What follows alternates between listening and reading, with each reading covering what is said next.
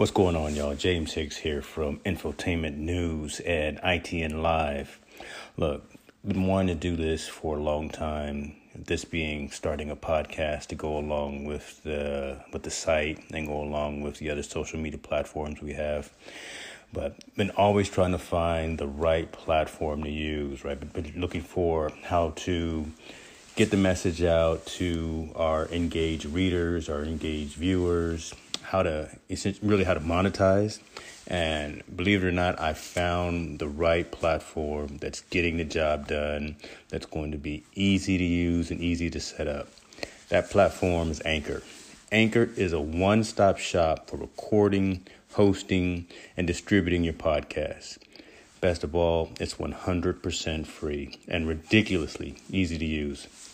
And now, Anchor can match you with great sponsors who want to advertise on your podcast. That means you can get paid to podcast right away. Check it out. In fact, that's what I'm doing right now. This is an ad for Anchor, if you didn't guess that by now. Check it out. If you want to get started with Anchor, if you want to start sending out your message, owning your own platform, broadcasting your message, go to anchor.fm/start. Join me, join the rest of the diverse authors and owners of content out there. Get your podcast off the ground. Let us know where it is. Talk to you soon. Y'all be cool.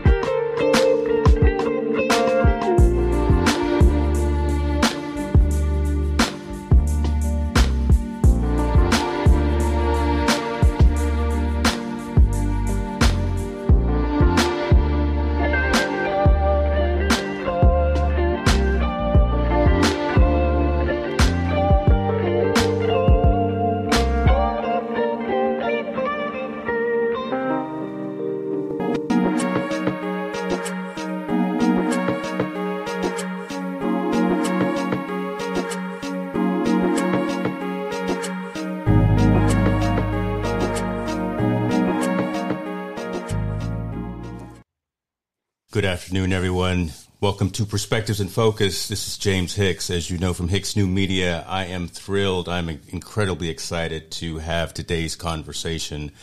I'm not going to do a whole long intro because I want this man to talk to us about himself. But I will tell you this, Jody Hoagland. Jody Hoagland is an evangelist in the enterprise technology industry. You know, he's an industry analyst. He's a subject matter expert. He's a subject matter expert in more than just technology. We're going to talk a little college sports and college football as well, because he knows a little something about that. He spent a lot of time in various roles within specific industries. We could probably talk about the company that we work for, because we work at the same company, but I'll let him divulge that. I'm looking forward to having just a in-depth conversation for the time that I have of getting to know the man behind the microphone, because literally every single day I see him on stage, figuratively on stage now, but giving conversations and talking technology, talking about business practices, talking about strategies for how organizations can move and grow their organizations from a technology perspective. But that's only the surface, right? So I want to get behind the scenes and talk about Jody Hoagland. So, ladies and gentlemen, Mr. Hoagland, how are you, sir? Hey, brother.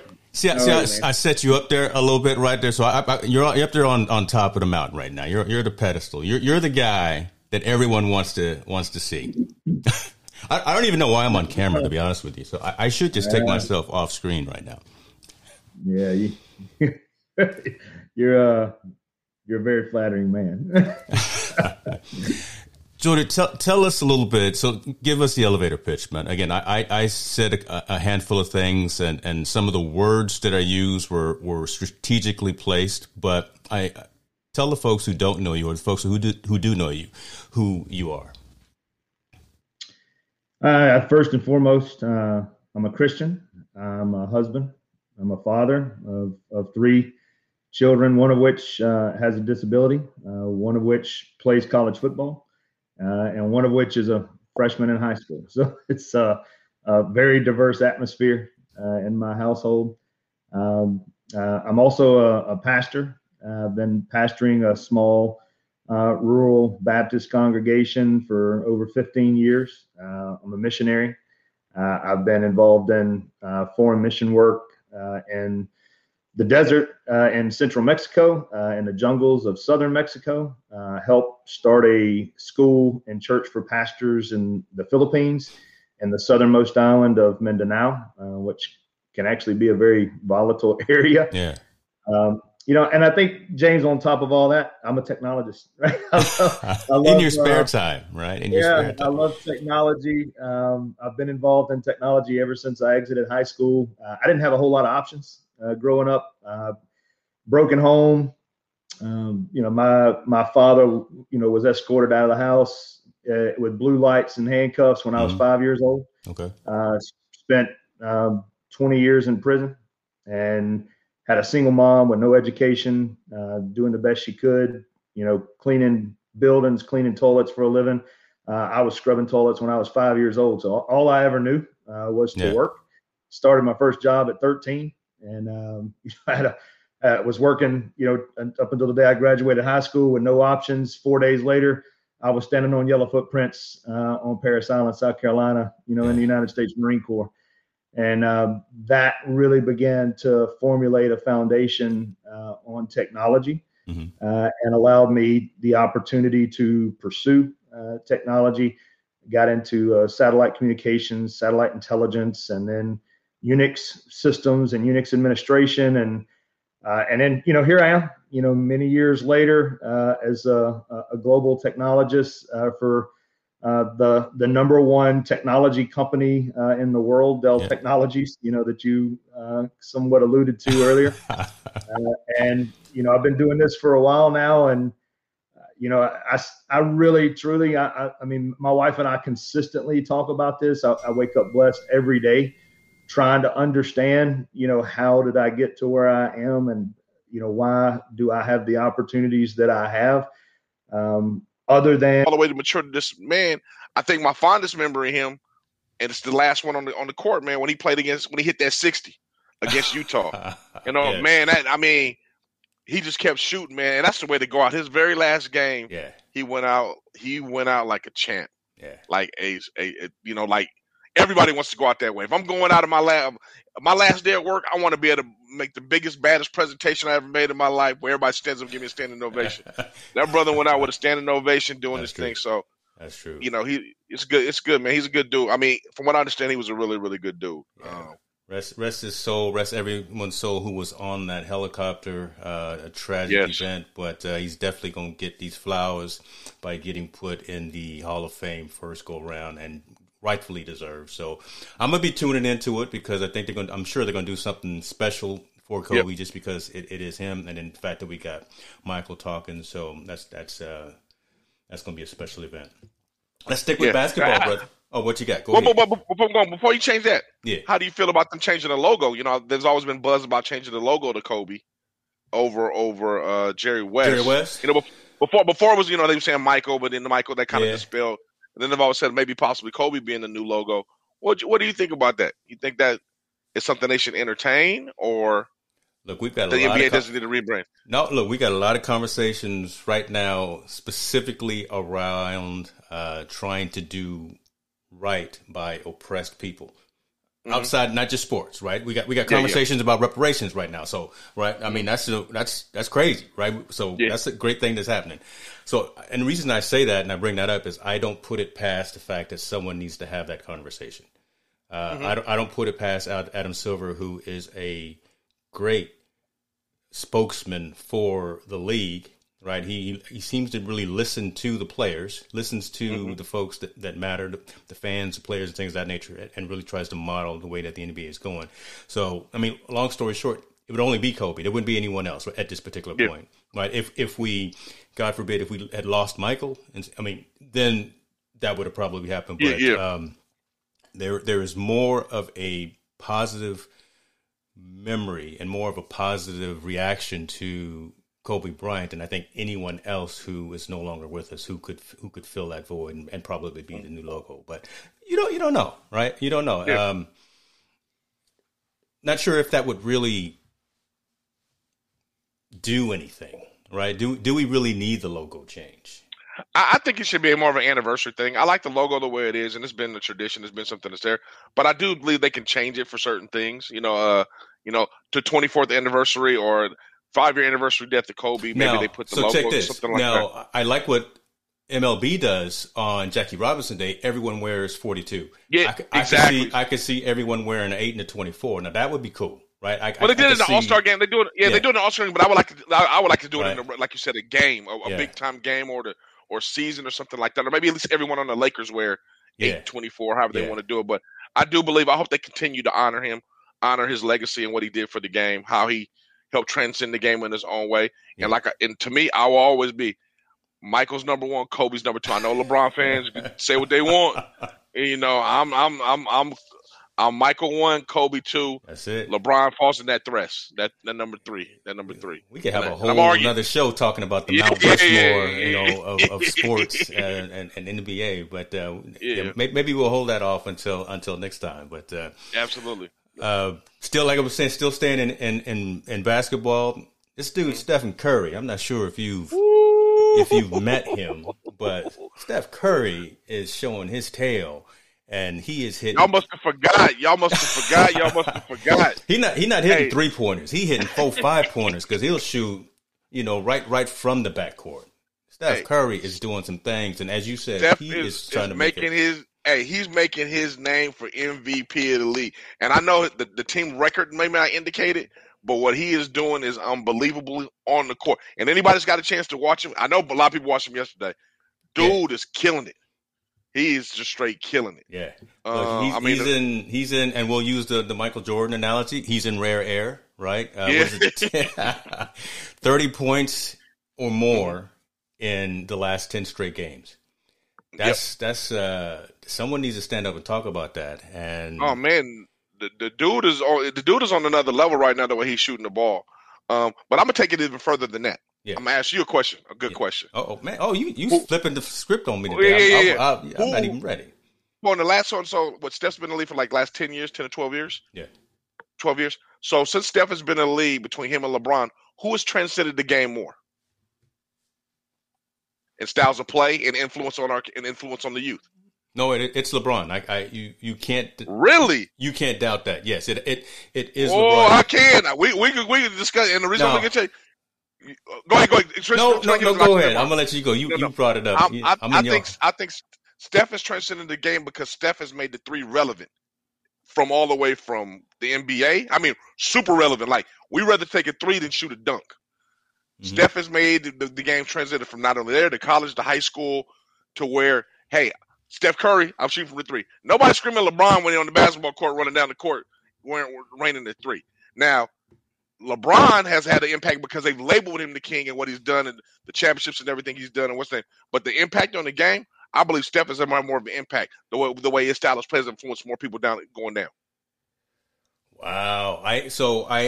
I I hear your argument, and I understand that, but, and I know there was even conversation of maybe pushing the 3-point line back because Steph was just firing them off like it was not because of LeBron. Yeah, because it was nothing, right?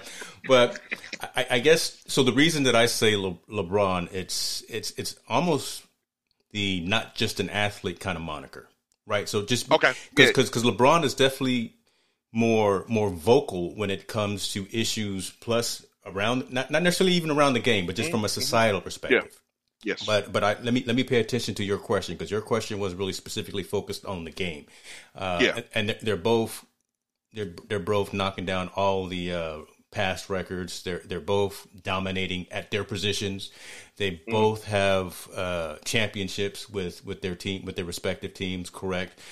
I don't know, man. I still think that LeBron comes in. He's just got a different air about him when he hits the floor. Right. He goes through the ritual with the chalk in the air. I know Steph has his horse that he plays around the rim, and that's just knocking down shots like it's nobody's business before every game. And he does his little hand-eye coordination with the ball. But man, I still got to say that LeBron James has been more of a outwardly visible spokesperson for the game itself. Now, a true just can run the court and do all kinds of, can do literally everything. I do believe, that is Steph. LeBron is kind of in a pigeonhole, right? He can run you over like a freight train. He can do a lot of crying too, right? He's not the greatest at defense, but I don't know, man. I still got to say it's a 1 and 2, and I don't even know if it's really that close. I would give you an edge because I believe LeBron is the greatest athlete to ever play on basketball. Not the greatest basketball player, but he's the greatest athlete to ever play basketball. He is. You will not find another man that is as tall as he is, as fast as he is, can jump as far as he is, can do the things that he can do. I believe he's probably the greatest athlete to ever play football. But I think on impacting the game and influencing the youth and the way it's going down, I think Steph has had a much bigger influence on the game, the way the kids are playing the game nowadays, than LeBron has. LeBron still has that old school flavor. He'll still take you down to the hole, he'll cross you over, and he'll dunk. Kids don't even dunk. They ain't worried about dunking no more. They want to hit them threes.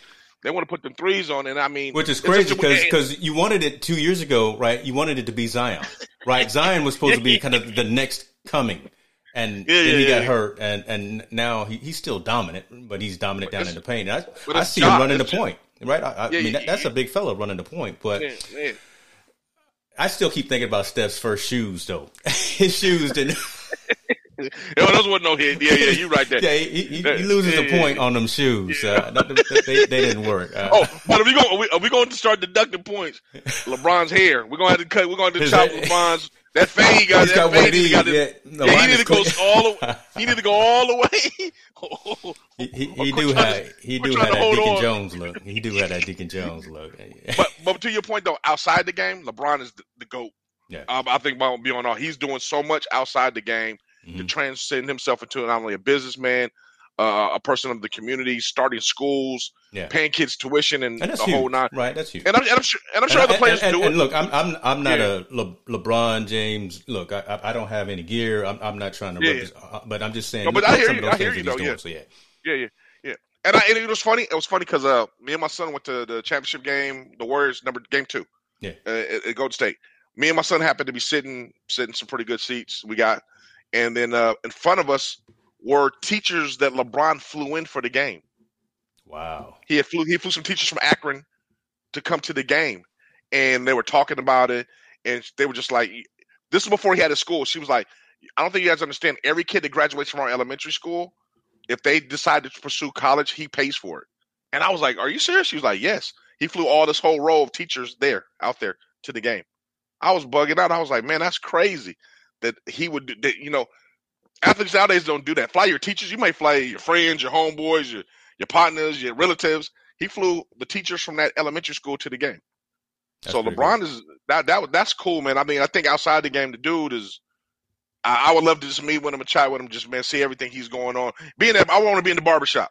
The little barbershop that they have on the show. I want to be in the barbershop and chopping it up with them. Oh, look, let's get focused right now, because that's really something that I've been trying to do for a long time. Really, just have kind of that convergence of men talking about real topics, right? I used to do this when I was in college, right? We would have a circle of folks, and we would open up the Bible, we would open up the Quran, we would open up every spiritual book, and we would just sit around, debate and talk, and just didn't always have to go to the club, right? We would just sit around in the living room and talk about things like that. It get heated sometimes, but we'd leave and everyone will hug and it would be all love. Those are the conversations that are missing, right? And that's really one of the reasons that I'm really happy about what we're doing here. Because again, we're going so much deeper to just talking about scores and shoe deals and, you know, things like that. We're talking about why it's relevant, the social impact of sports. So I'm with you on that. And don't be surprised if I don't make some overlays and create a new show and we start talking about some things like that. Put them current topics on and let's get busy with what's going on. That's what I'm saying in the world. But I mean, you know, and I know, and I don't want to shame any other athlete. I'm sorry. I know LeBron does this thing and his is more public. I know Curry does this thing. I know all the other athletes do their own personal thing as far as the giving back to the community and everything. But I mean, man, Michael was the guy, and LeBron outside of basketball has definitely passed Michael because of all the things he does outside for the community, the things he's involved with, at least that we know about. I don't know what Michael's all involved. Michael kind of keeps this on the hush hush. Yeah. He's not in the public eye with his. But LeBron stuff that's in the public eye, man, you can't do nothing but give that man kudos, man. And it's a different time. It's a different game right now too. So I'm looking at these comments coming in. Tallboy, talk to us, brother. You sending some things that I'm not sure are. I think that's the list. That's the list that's on the Hall of Fame. He's sending the names. Okay, brother. Hall of Fame. Now, you can't just assume that I know what you're talking about. I'm not going to just put you on the screen with these kinds of things. So let's go ahead and talk about this. So Tim Duncan, Kevin Garnett, that's a bad man too. KG, I love Kevin Garnett. I love KG. You know, Duncan, Mr. Fundamental. Yep. Tamika Catchings, Reddy Trump-Ivanovic, Eddie Sutton, all great. You know, two great coaches, a great WNBA player. Okay. All right. So FIBA coach, international basketball. Yeah. Oh, this is a great stat right here. Longtime Baylor women's coach Kim Mulkey, 1,000-game winner. Barbara Stevens of Bentley. Okay, I like that. Yeah. And all those people rightfully so deserve to be in there, man. No, Wilt. Oh, I thought Wilt was already in. Wilt should be in. Come on now. We need to do some research on that. I would have sworn. Why is Wilt Chamberlain not in the Hall already? Hold up. Wait a minute.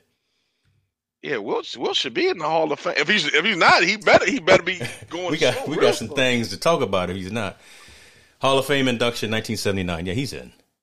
Yeah, he went in 1979. So yeah, Will got to be. He should have been in the Hall of Fame before he retired. He should have been in the Hall of Fame. They should have gave his roses big time. But no, man, I'm proud of all those people, man. Congratulations for them accomplishing all the goals that they did, and you know all the barriers. Some of them broke. Yeah. Much kudos, man. NBA, the NBA's doing it, man. They doing some good things. They're doing some good things. Basketball's doing some good things for everybody. That's true. Let me pivot a little bit, and I want to. So we're talking about sports doing good things, and I kind of want to put hard brakes on the conversation and get focused on some things here. Lot of tragedies still happening in society. A lot of things going on. We're losing a lot of people. We in this advent of having mobile cameras and this advent of having technology around with us all the time, unfortunately, we knew it was happening, but what's happening now is the common person, the regular citizen, we're seeing it, right? So we're seeing the aftermath of a lot of these things. And I'm not just going to pick one because there's too many, but specifically the Dante Wright situation in Minnesota, which is just sad for everyone involved. The 20-year-old, I'm sure everyone knows this story. The police officer, he pulled him over at a traffic stop. It got into some agitation amongst both sides. Police officer, she pulled out her gun when she said she meant to grab her taser, and unfortunately shot and killed the young man. sports is seeing. So let me stop. So again, rest in peace and much respect to the families that are involved. May they find some solace. May they get what they need to continue to move on and never forget. But sports is seeing a lot of these situations and they're making adjustments for it. They're knowing when to continue on with the game. They're knowing when not to continue on with the game, right? They're understanding that there are more relevant things that are going on in the world. And you had sent me the story and said, about MLB and the National Basketball Association stopping the games in Minnesota. Yep. I did some more research, and you know what? It was all of them. The Timberwolves, so basketball, baseball, the Twins, the Minnesota Wild, the hockey team, Minnesota United FC, their soccer team. They all said, you know what? We're not playing. We're not playing. There's a lot of agitation. There's a lot of things going on around us. So now's not the time to be focused and playing a game. Let's try to do something to heal. Yeah, at that time, sports is secondary to everything that's going on in that community. With this young man being killed by the police officer, I think athletes are recognizing. I think one of the athletes, I'm not quite sure if he was on the Timberwolves or not. I just heard a quote that one athlete said, that could have been me. I'm 20 years old. I'm 20 years old. That could have been me driving that car and that officer pulling me over. Yeah. So it's starting to hit home and resonate with those people that participate in sports and outside of sports as well. And at this point, things like that are bigger than sports. Yeah. Especially in that community. I mean, they're still dealing with with the Floyd situation and the trial. They're dealing with that, and all of a sudden this happens again. They're like, when's enough is enough, and what can we do about this? How can they do about it? And I'm happy that the owners support that move. Not just the teams are saying we're not going to play. That's the owners huge. are supporting. That's huge. Yeah. The owners are supporting that. Like, absolutely, let's postpone the games. Let's do them at another time, because this is not the right thing to do in our community right now. We need to mourn the loss of this young man and get to the roots of the cause and find justice in this whole situation.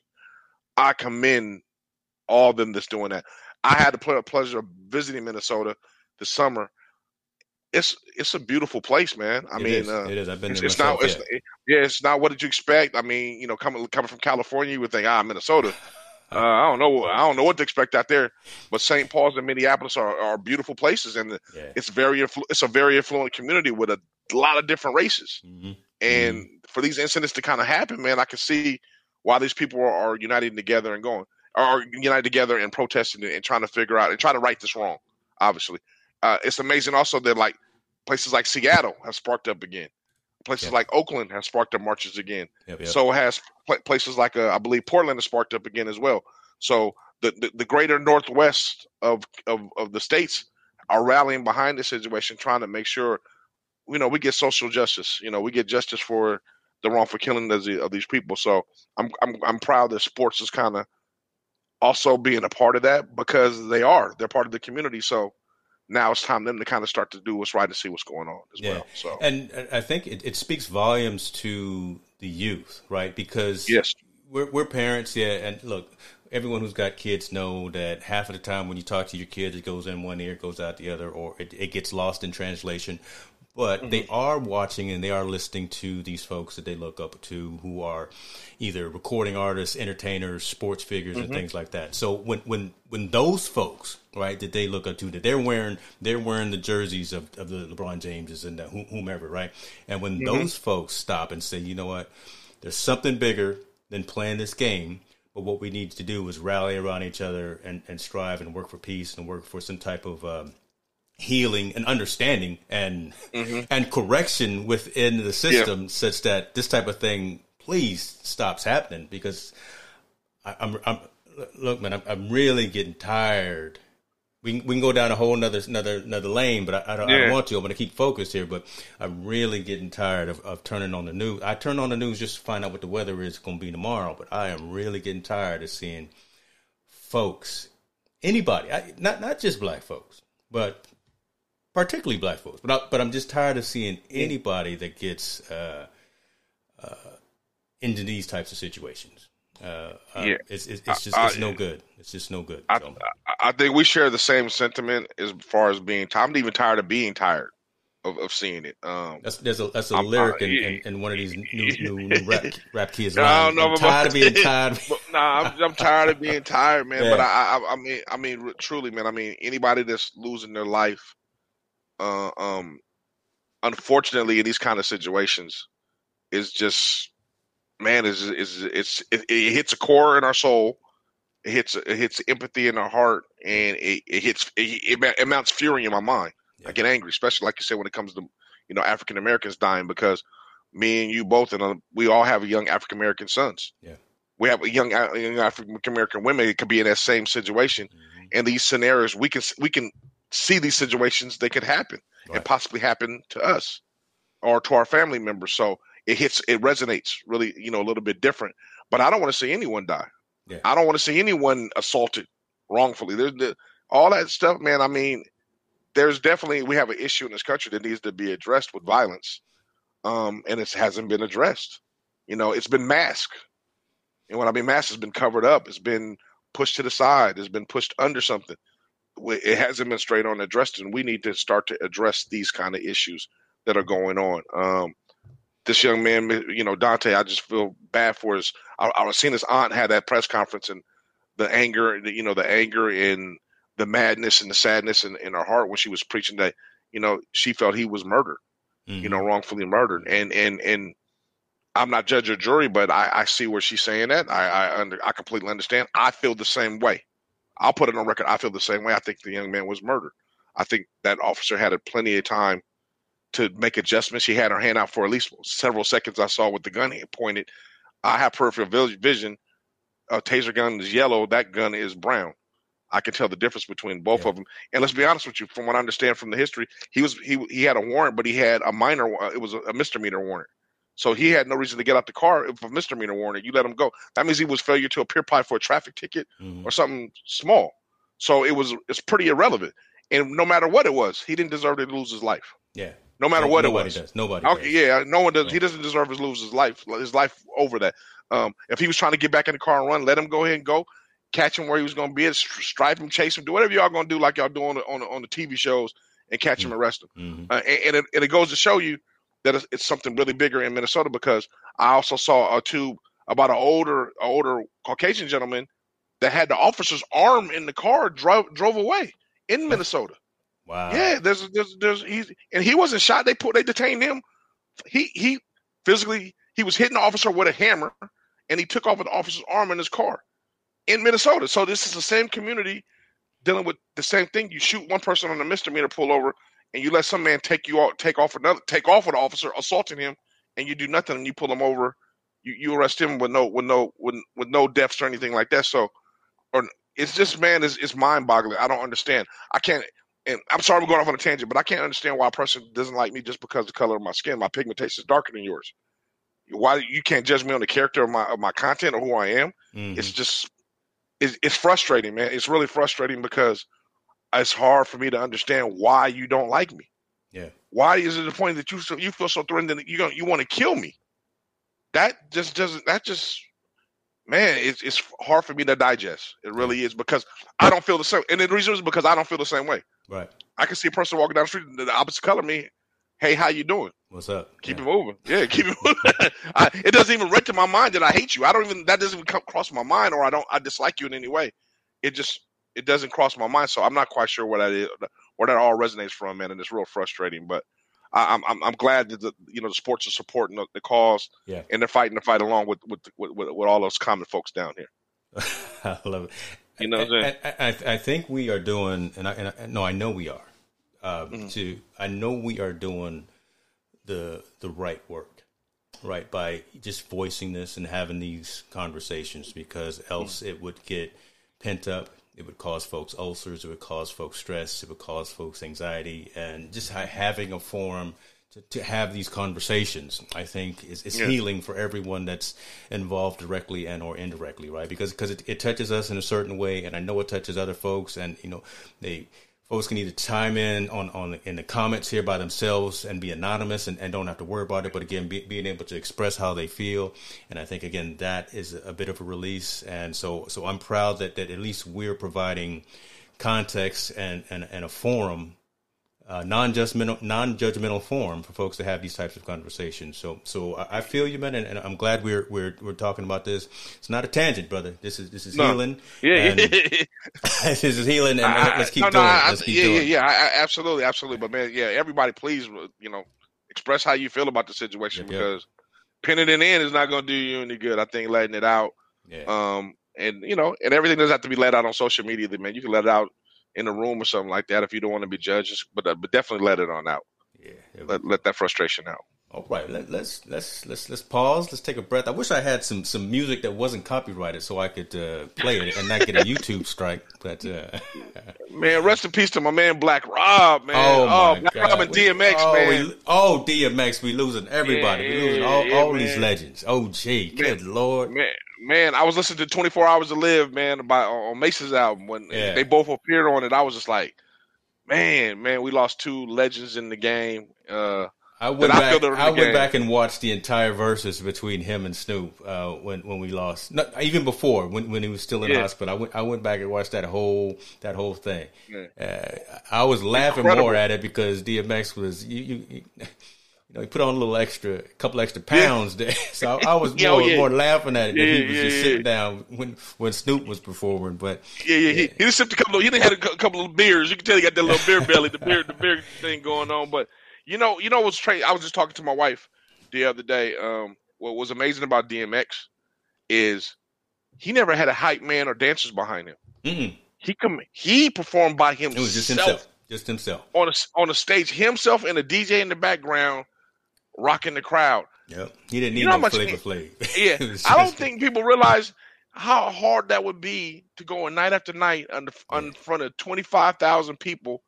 And you got them rocking by yourself. Yeah. No other extra entertainment, no stopping. I'm going. Everything is just me. And I was like, that guy's energy has to be amazing. His aura around him must be amazing to be around him because that's impressive alone by itself. I've never seen not too many artists could do that. I know that for a fact. I was just getting ready to say the only other artist that I think who's doing that and Young Cat who's doing it. I don't know if my son Isaiah's watching. He's probably playing games right now. But J. Cole, that's my son's favorite artist right now. And Cole, I've been to one of his shows, and he can do the same thing. He's got his DJ, and he's out there rocking the crowd. But Jay-Z is now too big. Just by himself. He's got pyrotechnics. He's got all this other stuff. But he has guest artists coming in. I mean, he has other artists coming in, performing and doing this. DMX is just him. It was just him. I mean, yelling and screaming and barking. And praying and taking you on an emotional roller coaster with himself. Yeah. And I don't think people realize how powerful that is, how powerful his voice was as an artist, man. And the way that transcended into sports, because we're about sports. That dude is my era. That's that hype dude. When you ready to get in the mode, you put DMX on, and you like, yo, I'm ready to, I'm ready to go. Yes, sir. Yes, sir. He gets his moment. And Black Rob was that party dude. He was with Bad Boy. So after we got finished doing what we do on the field and we go to the club, Black Rob was the one that's playing in the club, so we could get down with him. So I mean, we lost two. Like I said, two giants in the hip hop industry as far as old school is concerned. And I wish their family nothing but the best, and hope that they're strong and they can get through this terrible loss. Definitely, man.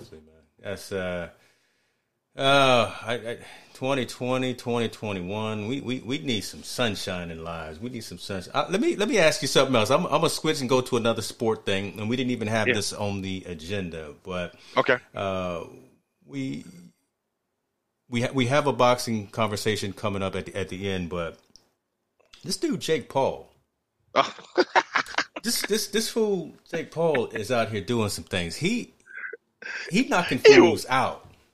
He got some ones and twos, right? He got some ones and he knocks out. He got a right hand. He got a right hand. If you let him hit you, I think he can put something on you.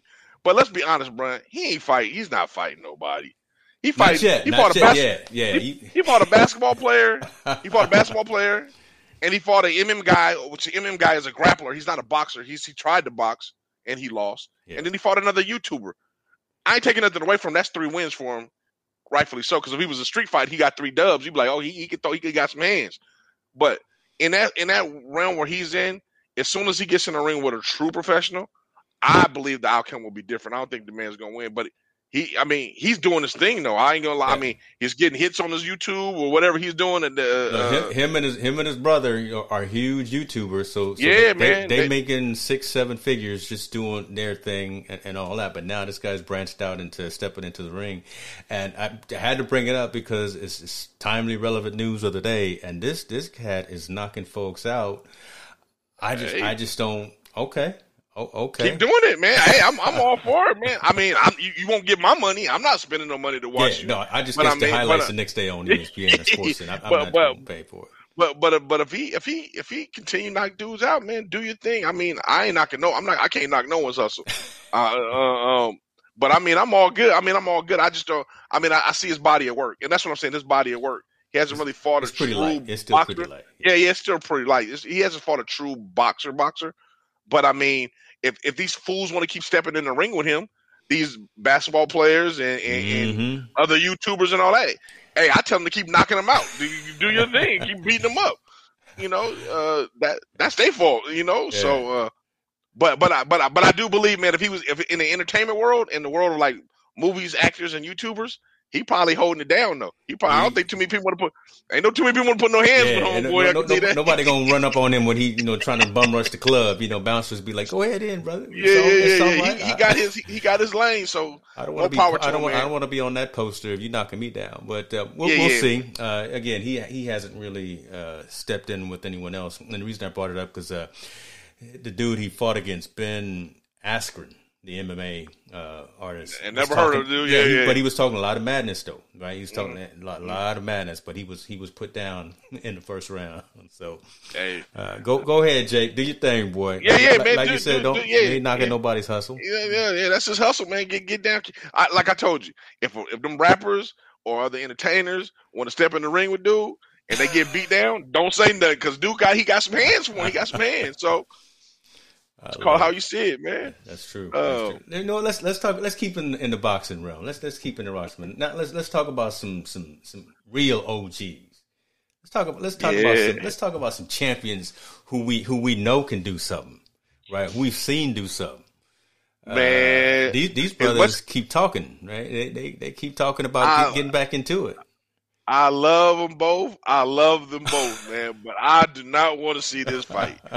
Man, this is no. So let's put some context around this for folks who may not know. Tyson and Holyfield are going back and forth about jumping back into the ring, doing another rematch. The money was right, then the money wasn't right. Then Tyson's folks got into it and said, "Oh no, we not fighting anymore." So woo, back and forth, blah blah. Now they're saying they're not fighting again. Mm-hmm. Tyson is scheduled, however, to fight someone on May 29th. Who that is, we don't know yet. But what the dilemma is right here, should these old cats get back in the ring, hurt themselves just by climbing through the ropes? Could you see? I couldn't even see him climbing up the stairs and getting into the ring without pulling a hammy or something. No, man, go stick to acting and commentating, man. Come on. Yeah. I want to see Tyson in some more. What is them that show that he was on, that comedy movie? Not the Honeymooners. When they go to the wedding thing, I know. I know what you're talking about. That's all Mike need to be doing, man. He don't need to be getting hit in the head, and he don't need to be biting Evander's ears off anymore. Nah. You know what I think? I don't. You know why I don't want to see him fight? To be honest with you, I don't want to tarnish my image of their legacy with what I have of them. Okay. I remember when they were gladiators, like back when they was. Yeah. Mike Tyson was knocking out everybody pre-Robin Gibbons. Yeah. And when Holyfield was doing his thing, fighting Riddick Bowe to those epic fights, fighting all of them. The only old man that got in the ring that deserved it was George Foreman. He was the father time in the ring. That was the only guy that I saw that could do it. Everybody else, man, past this certain age, man, just I know money's a big deal. Obviously, I mean, if someone was offering me $2 million to get in the ring, I'd get in the ring too. It is what it is because that's a lot of money to pass up on. But these guys' legacy is so strong and so influential. They can make millions of dollars other ways, being spokesmen, doing those kind of things outside the ring and not tarnishing their legacy, I believe. So I don't want to see them fight no more, man. I hope it's off. I hope it stays off. I hope they turn it all the way off. I hope they keep it off, and I hope they they figure out another way to do it. Yeah. I'm ready to see the young cats, the Crawfords and all those guys. Those dudes are the ones I'm ready to see get down and do their thing because they're making a real impact in the boxing world right now. So, I hope they hang it up, brother, man. I don't want to see. Well, but again, Tyson's talking about he's still got something on the calendar on the slate for May 29th that he's going to be fighting. But I'm not watching that either. You watching that? Are you going to watch it? I'm not paying for it. Now, if one of my neighbors or somebody wants to buy it, I'll steal that cable or nothing. But it's interesting that you mentioned about the money because so Tyson was offered, as you see in the story here, $25 million for the fight. So I'm fighting too. Yeah, I would fight, but he turned it down. Now, I know Mike has gone through a lot. Mike has had, bankruptcy. He's had, he used to buy stuff like it was going out of style. He'd go out and buy everything cash. He'd have the entourage and, he'd do all of that. And he did some bad things too. Hey, speaking of, before we'll pause real quick, you know who took me to a Mike Tyson party? Who? Nate Sanders. You know Nate? No. Nate Sanders, he's from Sacramento. He's a good friend of me and Kevin's. We went to high school with him. Nate lives in Las Vegas. Nate took me to a Mike Tyson party, man. I was bugging out. Nate took me to a Mike Tyson party. So I met Mike. I met Mike before. Oh, an actual party where Mike was there? No, his party, his house party. Yeah, we went to his party. I was bugging out. Yeah, we went to Mike's party. I heard that. I met Mike there. We met him at the club. Funny story about Mike Tyson. So we're all in the club, right? Yeah. Mike Tyson can't dance. He can't dance at all. But he's in the middle of the club, and there's a line of women standing in line to dance with him.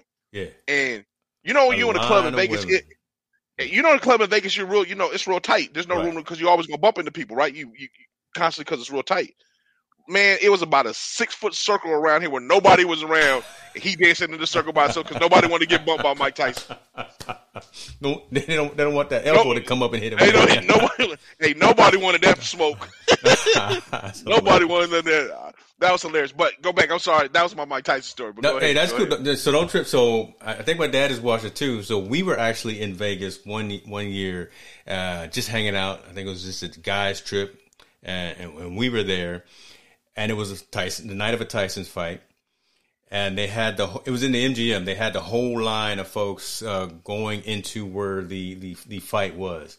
Uh-huh. We didn't know what was going on, but we saw a whole bunch of people with fancy clothes on and and things like that. So we left our slot machines. We were chasing Vanna White. We were chasing that Wheel of Fortune, right? So we left that.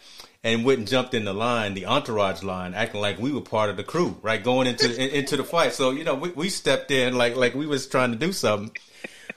We got to the door. They was like, y'all got some tickets? Uh-oh. Needless to say, we didn't get into the fight, but for about 100 feet, 100, we was definitely part of the 2 Live crew. Entourage, we was part of the 2 Live crew for sure. But that's as close as I've gotten Tyson. So. I don't know about this one as well. I don't think this has happened. Mike gonna end up getting upset. He gonna have flashbacks. He gonna try to write his other ear off. It's just not a good look, brother. It's not a good look.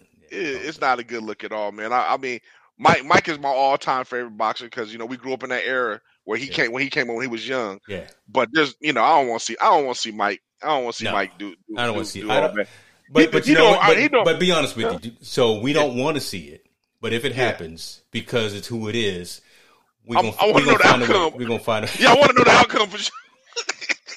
I don't know what watching, but I definitely want to know the outcome. It's one of them train wrecks, right? You're like, you don't want to, I don't want to see it. It's one of them train wrecks that, you don't want to see it, but you got to know what the result is. So that's crazy.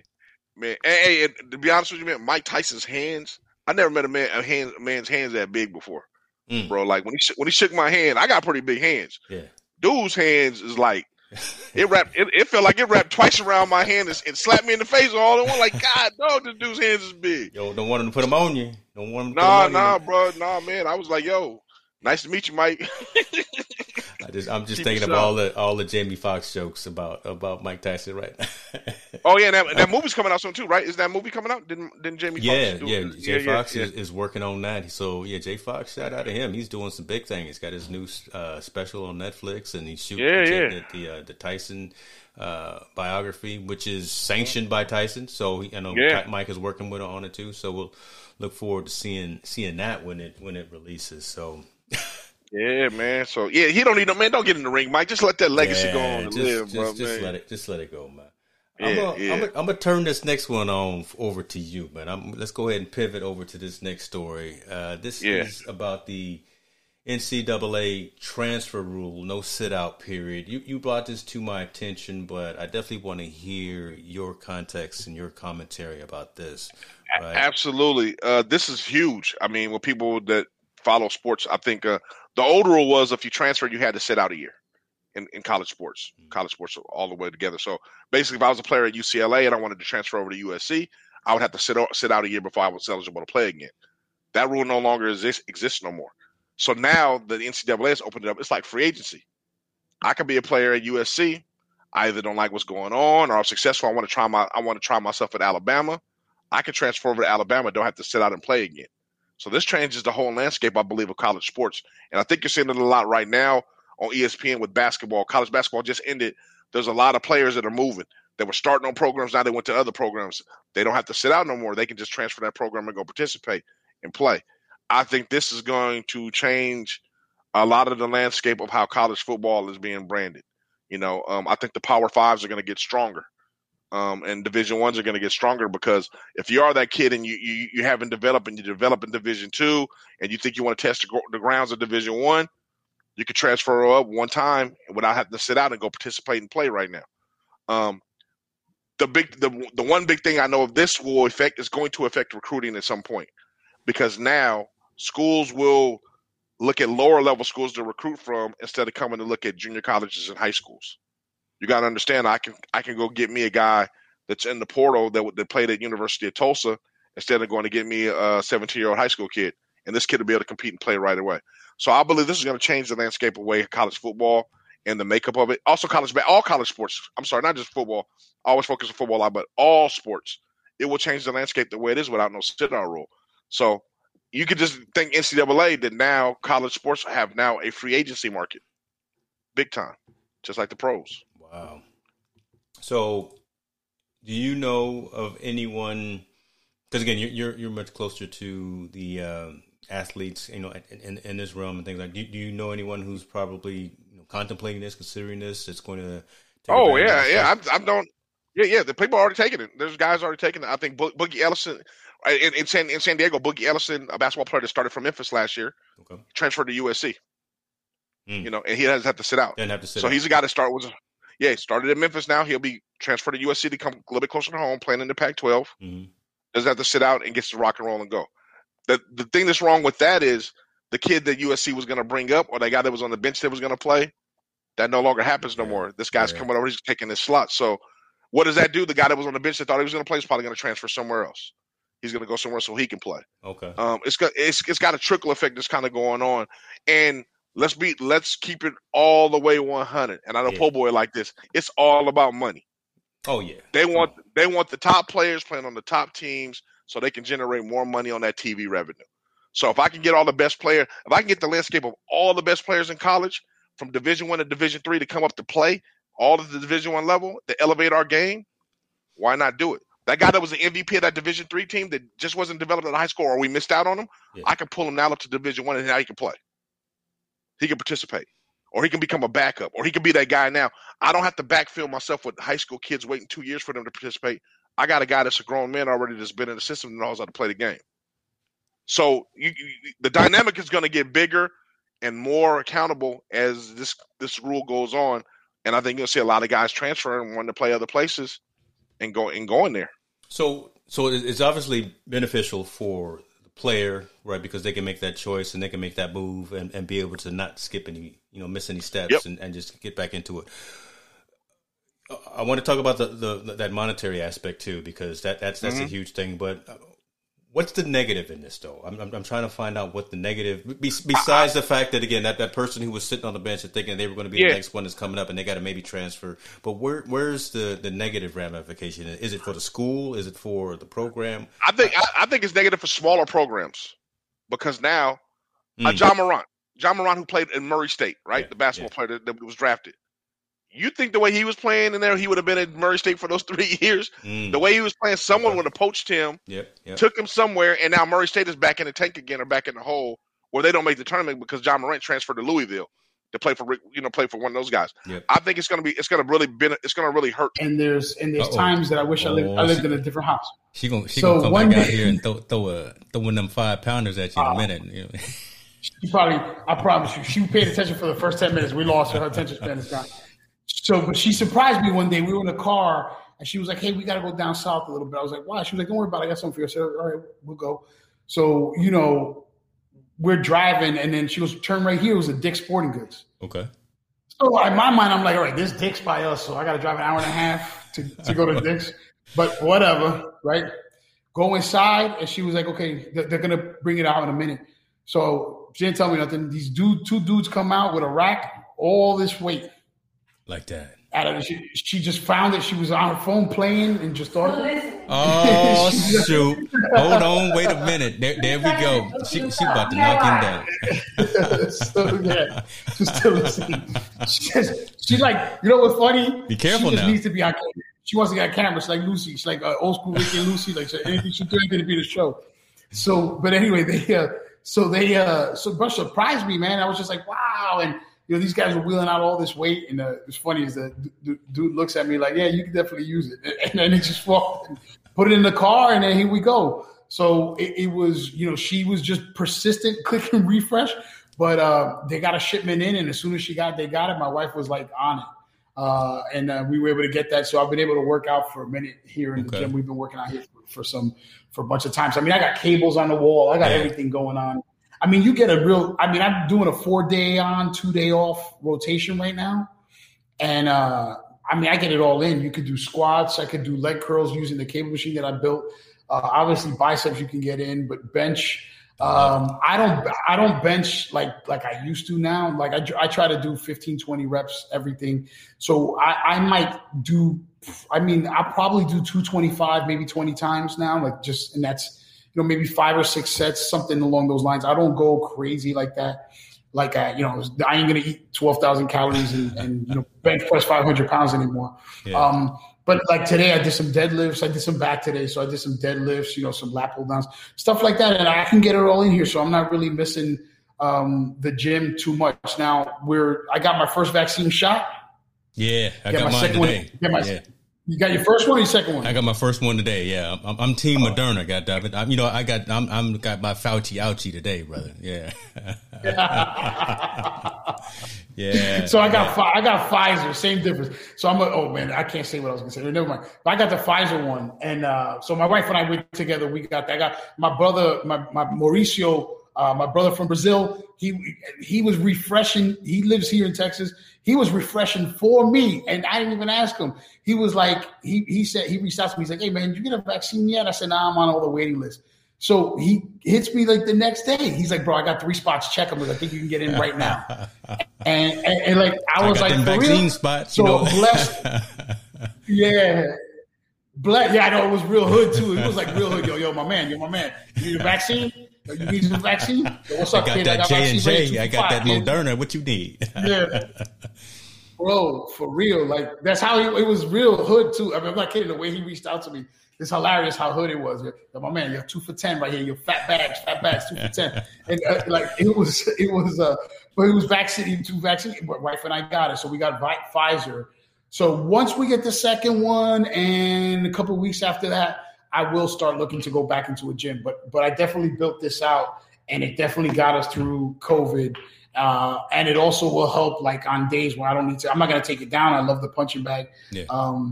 It definitely will work on days where maybe I don't feel like going to the gym, or I got to put in those extra hours at the keyboard. Yeah. So I'll just hit the garage real quick. But yeah, I mean, I'm we're blessed. I think my wife was persistent. I love it, man. So talk to me a little bit about, because again, I know you were powerlifting big back then. Now, did you ever actually compete, or were you just doing it again just to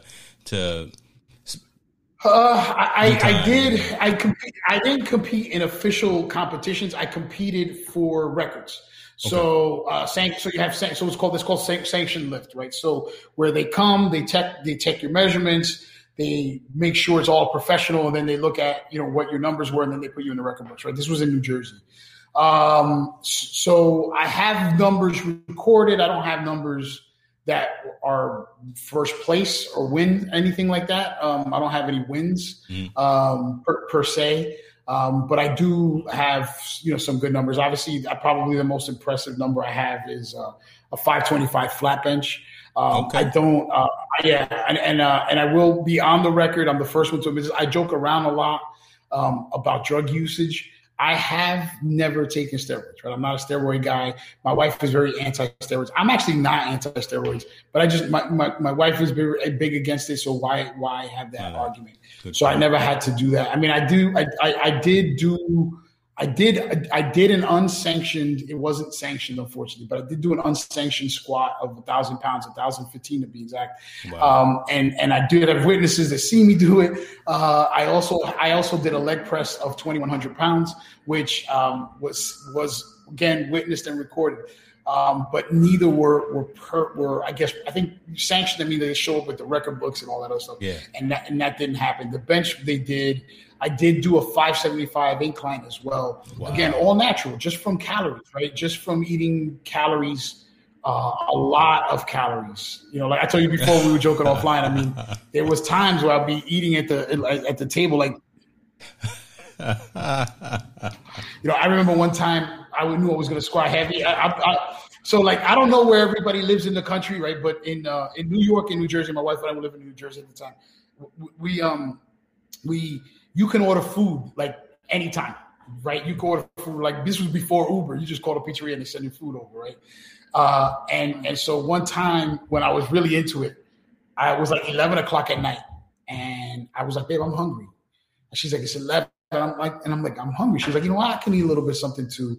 So the kids were up. This was the summer, and the kids were up and everything. And she was like, maybe we could order a pizza. That's not a lot of food. It's 11 o'clock, whatever. We're going to stay up a little later. I was like, that's not a bad idea. So I ordered a pizza and a chicken Parmesan dinner. So chicken Parmesan is like fried chicken, fried with pasta and sauce. I ate all that shit at 11:30 at night. just to go into food cold. Just let it sit right there on the gut all night while you was trying to sleep. Man.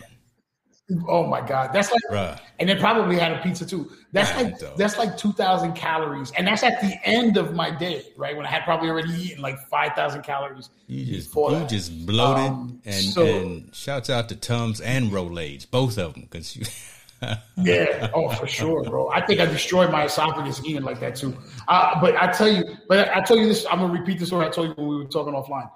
They just, sometimes you get these bursts of energy, right? And there's times where I would go to the gym and you go by the dumbbells, and I would grab like the 125s, right? The heavy ones. And I could do hammer curls with hundreds, right? Not 125. I couldn't get that big. Or I do these shoulder presses, one hands, right? With 125s. And people in the gym be staring at you like they're trying to work, and they're like embarrassed because they're using like 25s and 35s, and they're just looking at you like, this dude just grabbed 125. I'm just saying, we got the big fella. And that is a very, that's an ego. That is definitely a stroke for your ego, dude. Yeah, when you kick up them big fellas like that, then you know somebody's watching. Yeah. Yeah. I mean, being cut and muscular and like bodybuilding definition and all that, that's super cool. But there's when you put up numbers, people turn and look, like no matter what, they're like, yo, this dude is putting up some weight right here. Like, you know what I mean? And it's a cool feeling. But so I don't, and knock on wood. I never injured myself. I have a shoulder injury that's been nagging for years from when I used to play baseball when I was younger. But outside of that, I never really injured myself. I've seen dudes' bodies snap in half trying to deadlift too much weight. I've seen all kinds of like crazy, horrific injuries. And I never thankfully got any of them. So good. I'm blessed for that. And I think. I love it. Now, is that kind of, but yeah, the powerlifting, the lifting, is that what you do really to kind of decompress, to step away? I mean, what else outside? Because again, our jobs can be stressful, and in a typical year, we're traveling, we're living out of suitcases a lot of times, going back and forth. I mean, what do you do to kind of maintain, right? To break away and have some time for George, kind of thing. Well, my wife says she's still watching, so my first answer is going to be sex with my wife. That's don't get in trouble. That's why I say something with her and only her. Let's be clear. Let's be clear. Oh my goodness. Yeah. No, honestly, powerlifting. You didn't just put it all out there too just now, so it's all out there now. Dude, we married 20 plus years, four beautiful kids. I ain't complaining. So we lifting weights obviously is clear. The idea was to exhaust myself mentally, right? So if you remember anything about me, the one thing that you might learn is I'm awake like 24/7. My mind's always racing. I'm always working. I'm always reading. I'm always learning. I'm always trying to get, to understand what's happening, get out in front of it.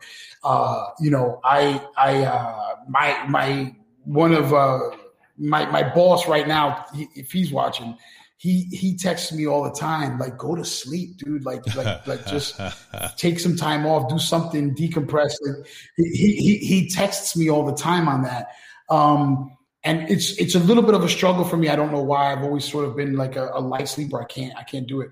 So the idea was work is very stressful. Like you said, we were always, before pre-COVID, we were on planes all the time, all over the world. I have been all over the world. I just did a shout out on LinkedIn for I know a lot of people read the article. I just did a shout out. A lot of people call feelings, though. I think a lot of people aren't happy that Finland is the happiest country in the world. My team, Finland, if you're watching, love you. I saw that. Yeah, and not a lot of people like you. So LinkedIn tells you how many people read your article, and I got thousands of views of the article, and like 7 people liked it. So I know it's all haters, right? Like 1,000 people read it, they're like, man, screw Finland, talking mad. Whatever, dude. I'm all about Team Finland.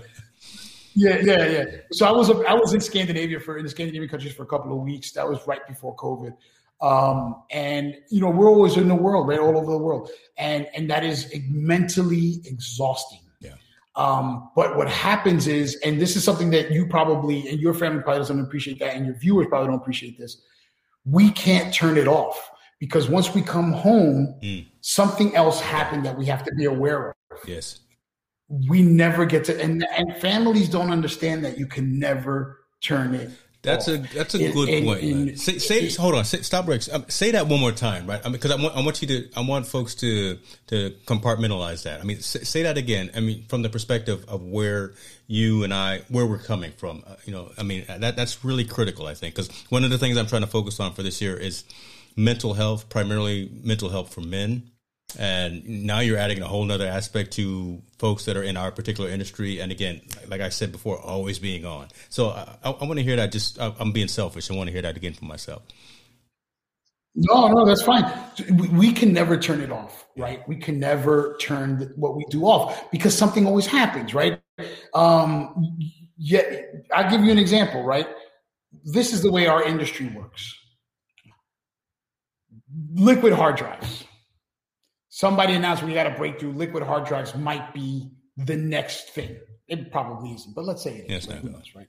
Or quantum, whatever, right? Quantum computing, right? These are things that are happening, conversations that are happening. Now we're immediately thrust in it, because someone will ask us if we have any plans, if we're looking at it. And that's what they don't understand. Like, that's what people don't understand. So in our roles, in our, it's going to be thrust upon us. So either you can say, I don't know, or you go and you prepare to have that conversation. Amazon makes an announcement that they're revamping Outposts and how they're going to deploy things. Guess what we got to go do? We got to go learn everything there is to learn about Outposts, to have this conversation so that we can have a different perspective. Hey, Azure Stack is probably coming in, and maybe they're now going to revert and go on-prem. We got to go have that conversation, right?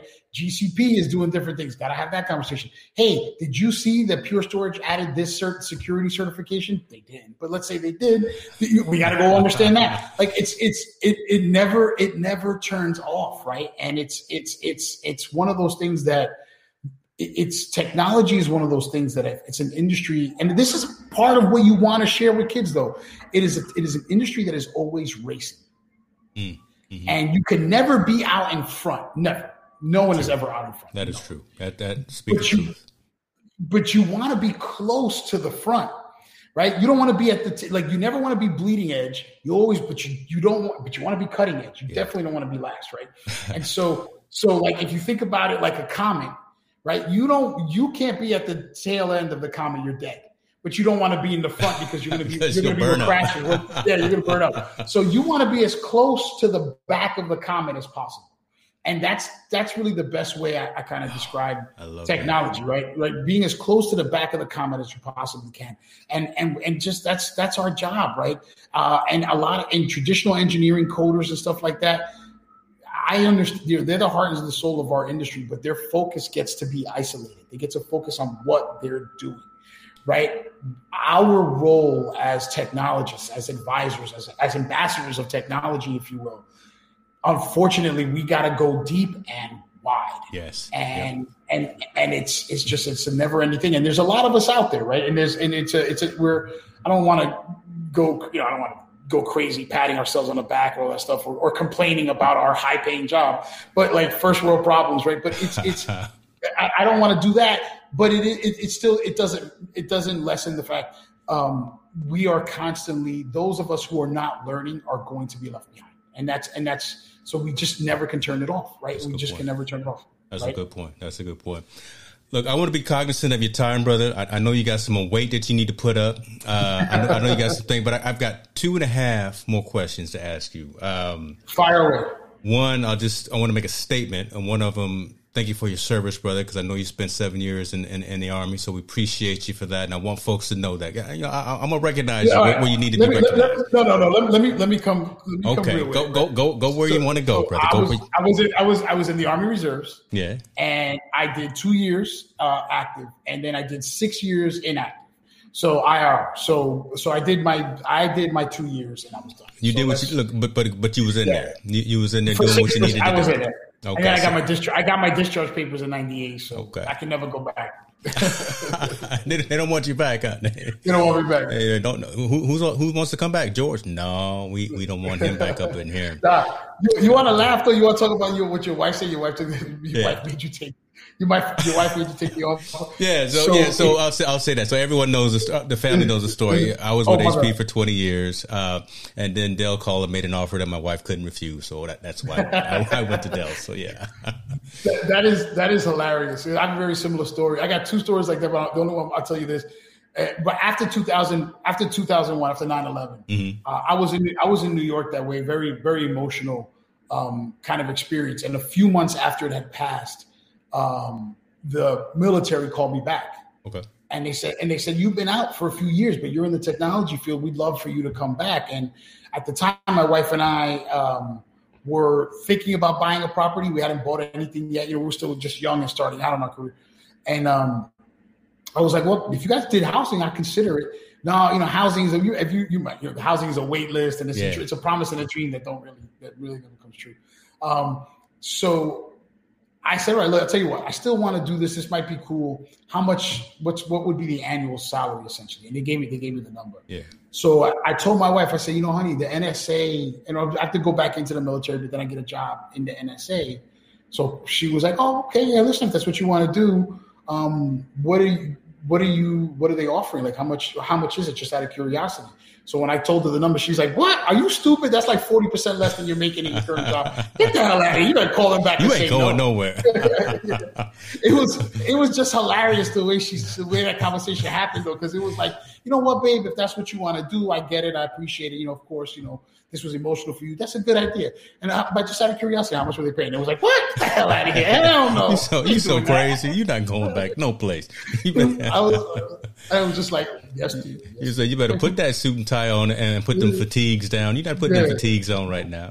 Next day I was on the phone. I'm like, nah, man, my wife said I can't come out and play. Yeah, that's exactly how it was. My wife. Yeah. And so next thing I wanted to ask, I know you in Texas. Hopefully everything is okay after all that tumultuous weather that was had out there. You and the family safe out there? We are. I will say this for anybody who's watching. Just the number just came out today. Actually, the death toll from that storm was over 100 people. So my heart goes out to every person, every family who lost anyone. I mean, that's just irresponsible. It was just reprehensible. I don't even want to get into the politics of how much I hate how this happened, why this happened, and the people involved and how this happened. But 100 people did not need to die. Yeah. And that's just sad. Having said that, I am blessed and grateful. My brother and sister up the street, my wife and I, the kids, everything's safe, perfectly safe and sound. All right, that's good news to hear for sure. Maybe two more quick questions, but they're related. Let's talk a little music. What you got when you lifting the big weight? You know what you listening to? I know what you listening to, but tell the folks what you listening to when you pulling up the big weight. So you know, right? But so I'll tell you what I was. Funny you say that. I was just playing it in the car right now for my wife, so you can see. I don't know if you can see it. Literally, I don't know. Can you see it? Let me put the camera. Can you see it? So I was just jamming that. Old school, yeah. That was the last jam that was on the radio while I was finishing my back workout. So normally I'm keeping it in the flavor that I like, which is going to be Tribe Called Quest and De La Soul. You don't know who's listening, right? So I can tell you these people, like, they're like, Tribe. Is he listening to Indian music? What is he doing? Yeah, Tribe. What is it? No, it's Tribe Called Quest and De La Soul is what I like to listen to. But you know this better than anybody. Yeah, I'm always pumping. I'm always pumping. Yeah. Oh, for sure. Rest in peace. Yes. I'm always pumping Biggie. I mean, I'm always pumping Biggie. Always pumping Biggie. I don't have a single playlist that doesn't have Biggie in it. I got slow jams that I got to throw. I keep Biggie into which I know my wife is like, what? But it still happens. And I'm always